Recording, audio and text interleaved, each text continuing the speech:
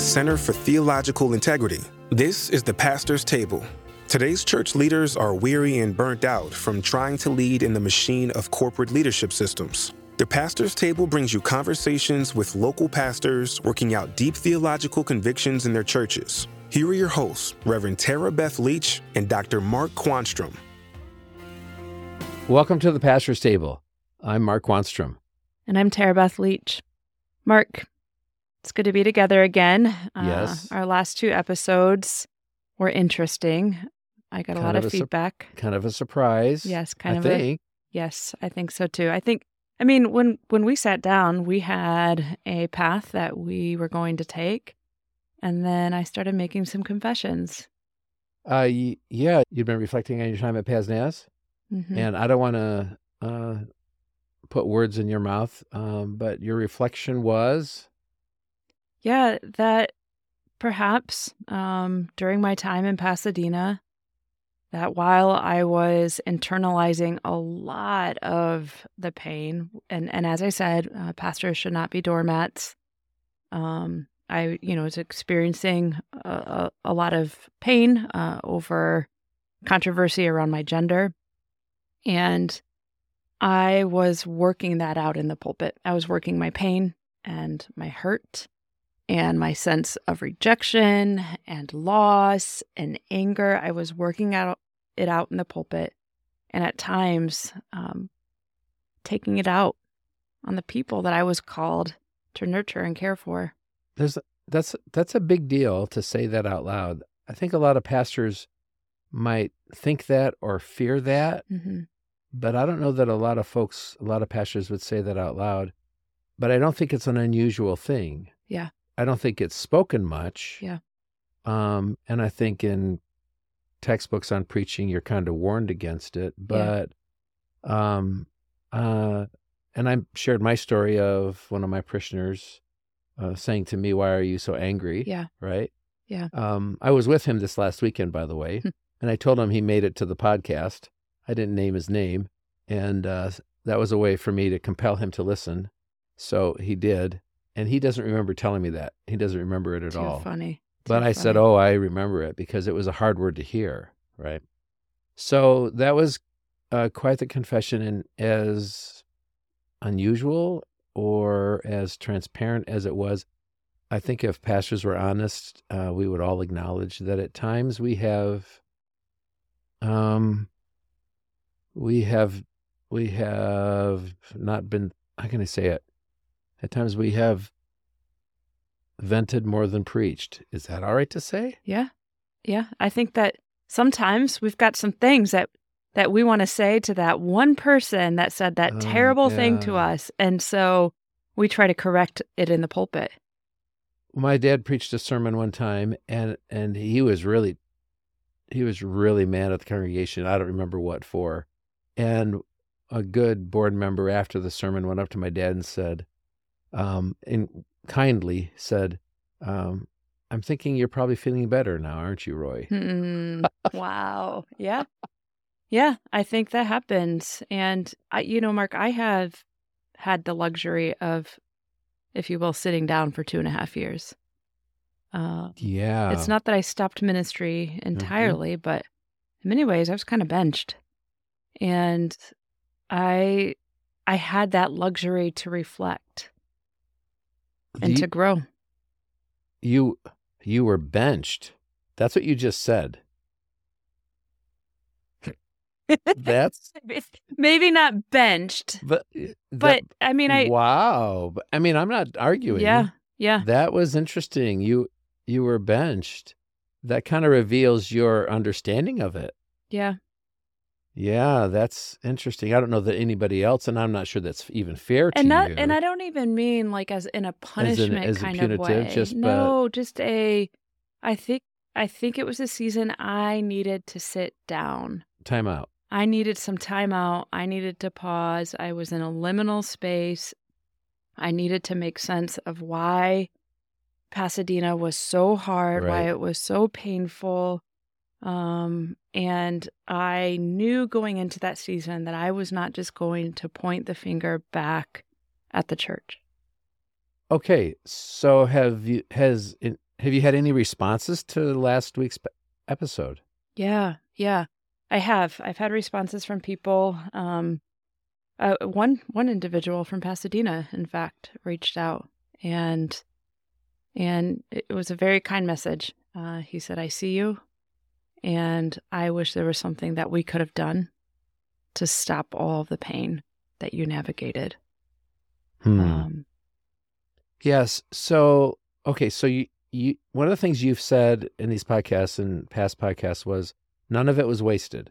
Nothing was wasted. Nothing was wasted. That's kind of a claim for redemption in all of it, right? Mm-hmm. So, what if the Lord is working out our salvation by calling us to ministry?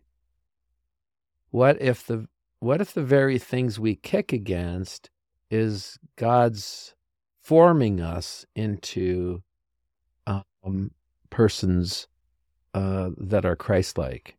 Let me say it differently. What if the call is salvific for us and not simply salvific for others? Yeah, I think that's possible for pastors. I think, you remarked several months ago how you wonder where you would be on Sundays if you weren't a pastor. Right.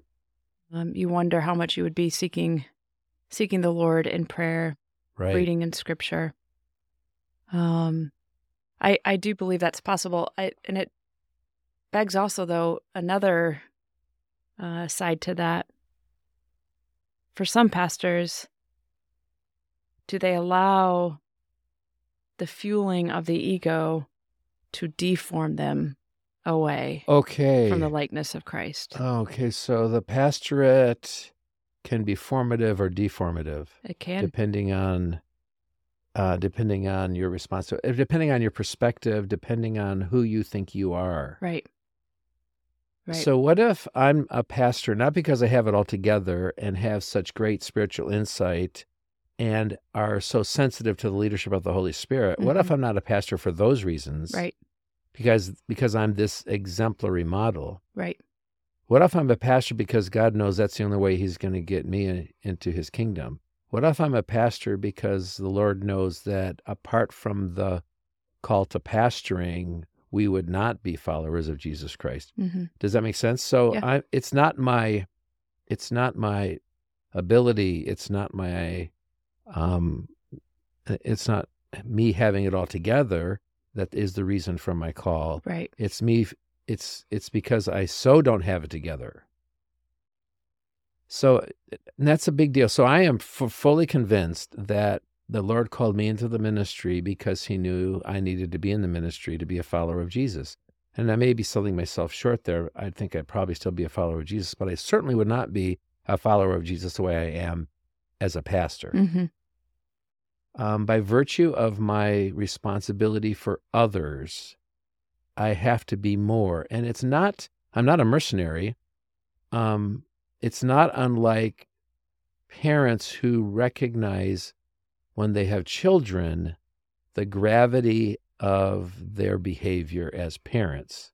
They have liberties when there's no kids in the house, and they're not being disingenuous, but all of a sudden who they are takes on more weight and more importance because children are watching them. I don't know a parent that doesn't think more seriously about who they are after having children. And that's, I guess, what I'm trying to say, that maybe the call is salvific for us and not simply for others.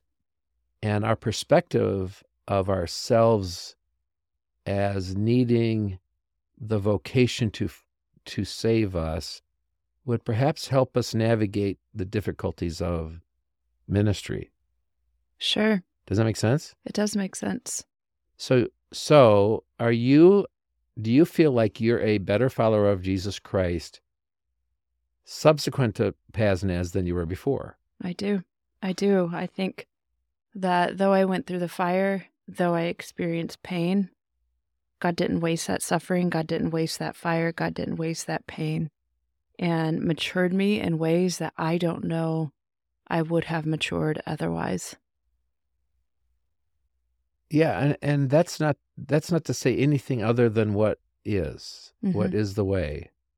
We're in season 3, And our intention is to link our practice with theological convictions. So we started with incarnation and what that meant for pastoral ministry. And we talked about presence. We talked about personhood. We talked about sin in the context of incarnation. And we're moving into soteriology. And I think our conviction is that the process of salvation is supposed to be formative, right? That's right.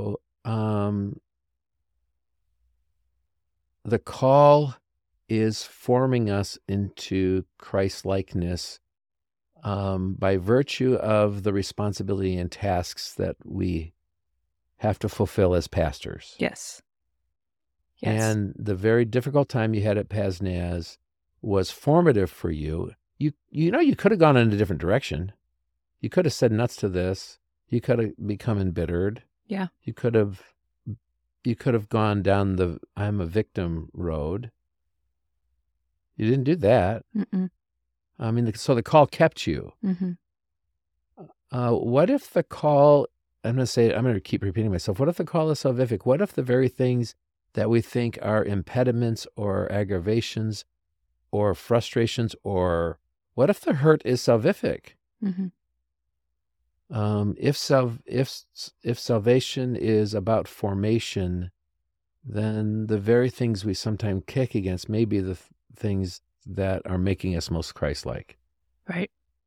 And again, I think if we are truly responding to the call for all the right reasons, meaning if we are in ministry, if we are pastoring to fuel our egos, if we're in ministry for the platform, if we're in ministry to be the smartest person in the room, if we're in ministry to be an exemplar for exemplar's sake, okay, or if we're in ministry because we think that they need a savior, yes, and we are that, then I think perhaps those moments of fire can be formative. But, well, I guess as I'm thinking out loud, I think that they would even more so be formative, because, I mean, that ego within us is... My ego shrunk. Let me tell you what. My ego shrunk coming out of Pasadena. Going into Pasadena, Mark, there was a lot of attention around that. There was a lot of attention around that, being the first female of a large church in our denomination. There's a lot of attention in 2017 that I was named the youngest female pastor of a large church.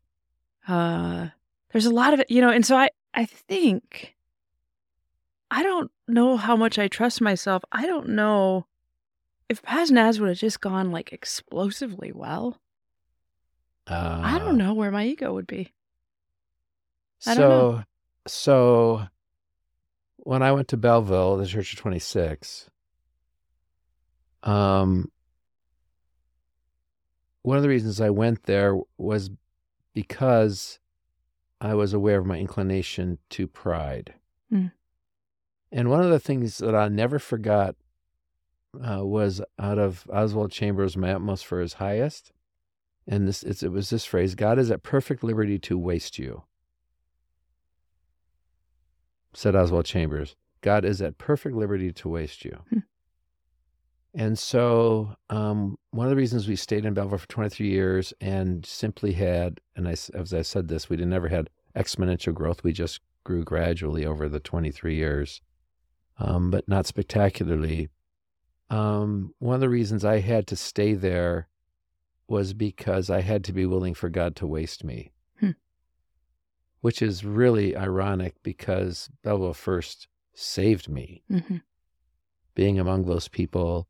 And they allowed me to figure out how to pastor. They were gracious and kind. They were a church that gave me room to make mistakes, and they allowed me to recover.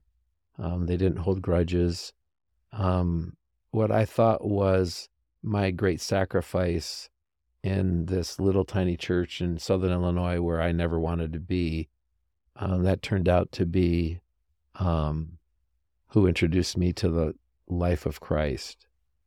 Now, entering into a Roman Catholic school with a spirituality that less is more, that exalt the Mother Teresa's, and not the Richard John Newhouse writes in his book, nobody knows who was pastoring the mega churches when St. Francis was preaching to the lepers. Mm.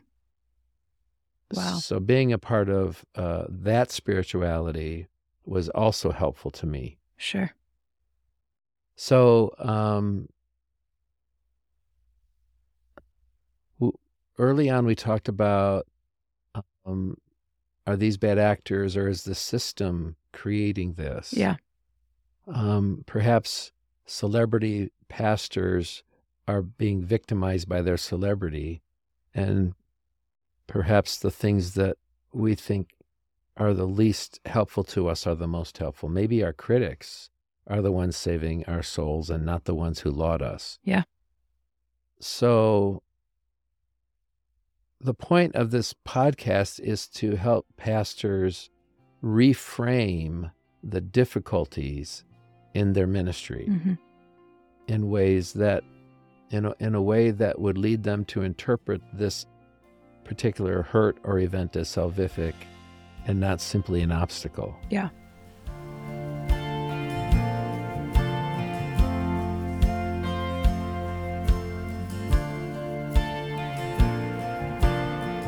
Yeah. And again, not that God would cause that. No. But it's that God doesn't waste those moments. And if God doesn't waste those moments, then how do we not waste those moments? How do we allow even those painful moments be formative? How do we lean into those to shape us? So the humbling experiences are leading us to Christ. Yeah. If we let it. If we let it. If we don't insist on being honored and respected. Right. So pastor of a large church in Valparaiso, Indiana, told me that they don't have special parking places. He parks it's a big old parking lot, and he every Sunday parks his car in the last spot on purpose and walks the longest you can, the farthest of anybody.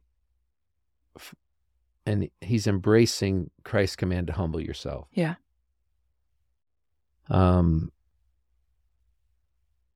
At any meal, one of my practices is to eat last. I don't think it's unusual. I think a lot of pastors do that. But I intentionally,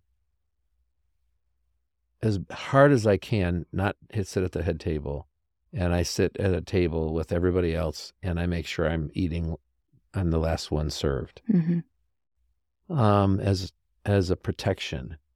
And as a practice. Everything that we do is a practice that can shape us. I mean, that's a formative practice for you. So, yes. And another formative practice because, we're in the pulpit and we're not immune to the praise of people. Right. Right. So another practice that I began just this year was we have a cafe in our church. It's across the street from Olivet's campus. And we, as a ministry of the church, serve coffee to college students. It's a really cool cafe. Debbie runs the show. We have 10 volunteers who take morning and afternoon shifts all week long, and we serve pastries and cookies. And good coffee. And coffee. It's really good coffee. It's a local barista. Yeah. So we serve a local, we serve a local barista coffees, a local barista's coffee, and we open at 8.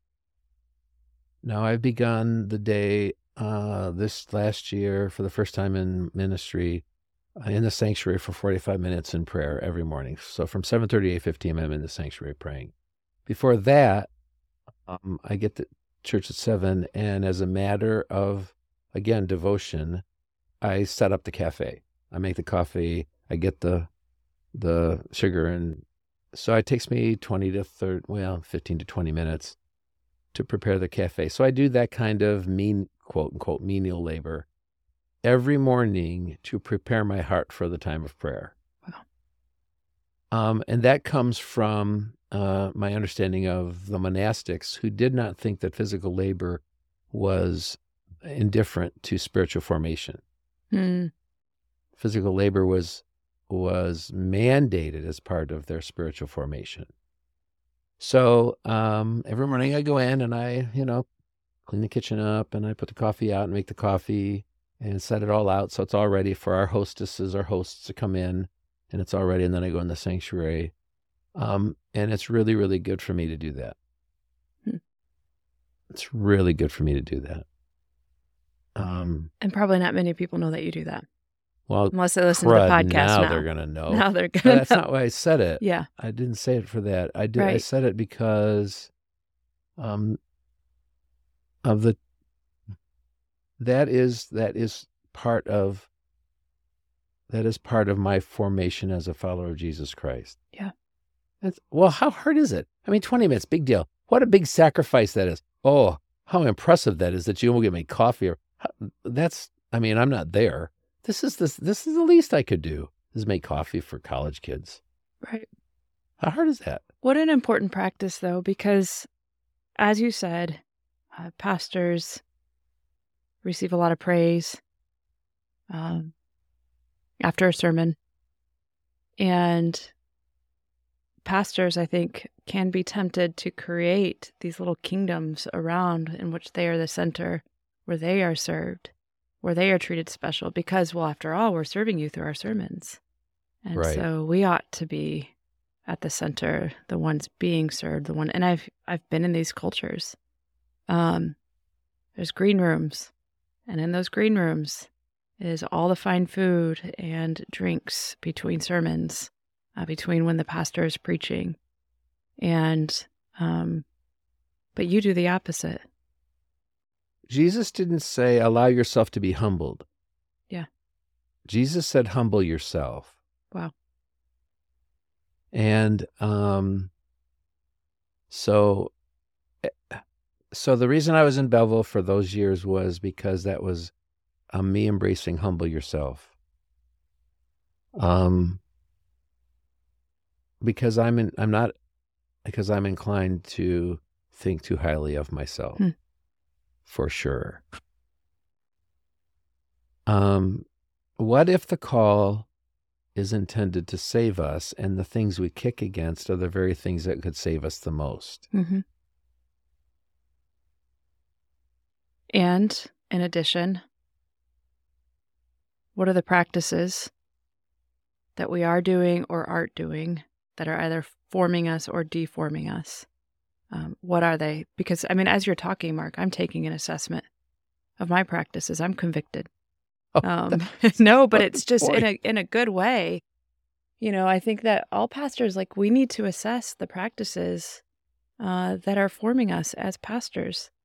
I tell you what, though, one practice I'm not giving up is my husband drops me off at church every Sunday because I wear stilettos. Sweet. Because I wear stilettos. Oh, and so, I don't blame you there. The thought of being the last parking lot in stilettos, no. I can't. So my husband. So have him park in the very last spot. Yes, that's exactly what happens. He does. But no, really, and I don't mean it in a bad way. I think that pastors really need to take an inventory around the cultures that we create within our churches and around the practices that we are doing that are forming us. So all of this is leading us to our next conversations, several conversations for season 3, which is on soteriology. We've been reflecting on the things that we are surrounded with, the things that we intentionally surround ourselves with, or practices, and how that forms us and how that saves us. And so Mark, we're going to do some digging in on that. And we're going to look at whether or not our practices are in harmony with what we believe about salvation. It occurred to me early on, and this will be for the next podcast, that how I was doing church was not affirming of what I believed about salvation. And so we want to think hard about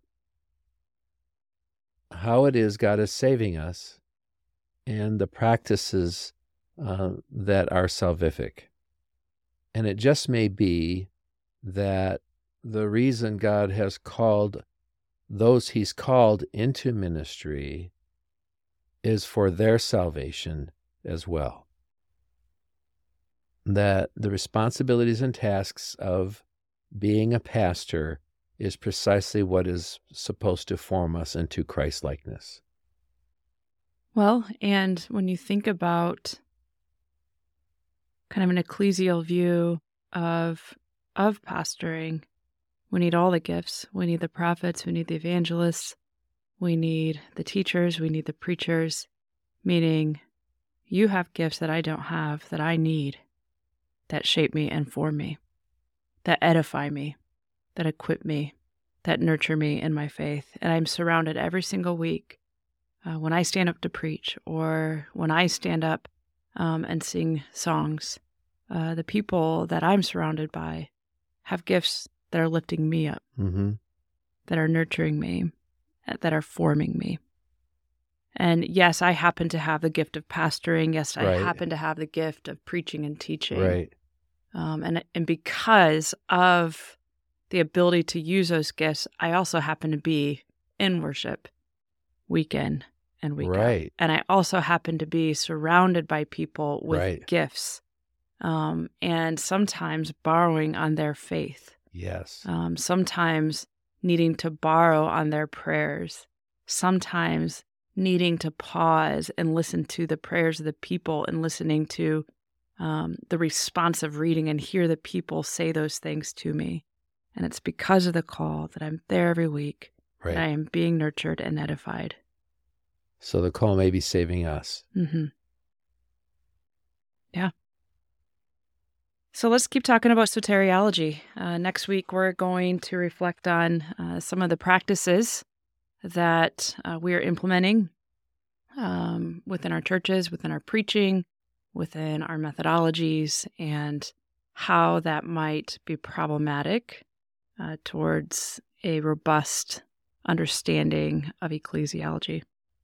Yeah, when we're talking about soteriology, we're talking about eschatology, we're talking about ecclesiology, we're talking incarnation.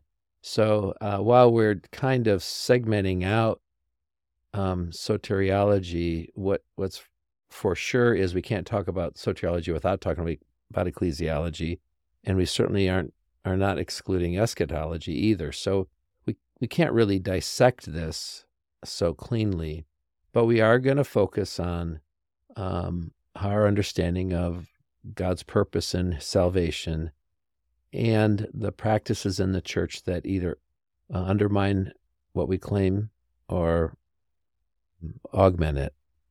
And I have a personal story of how I had to come to terms with how my practices were incongruous with what I said I believed about salvation. I'm looking forward to that conversation. And friends, we thank you so much for listening in to this week's episode of The Pastor's Table. Thanks for writing in. We love hearing from you. Talk about encouraging and edifying.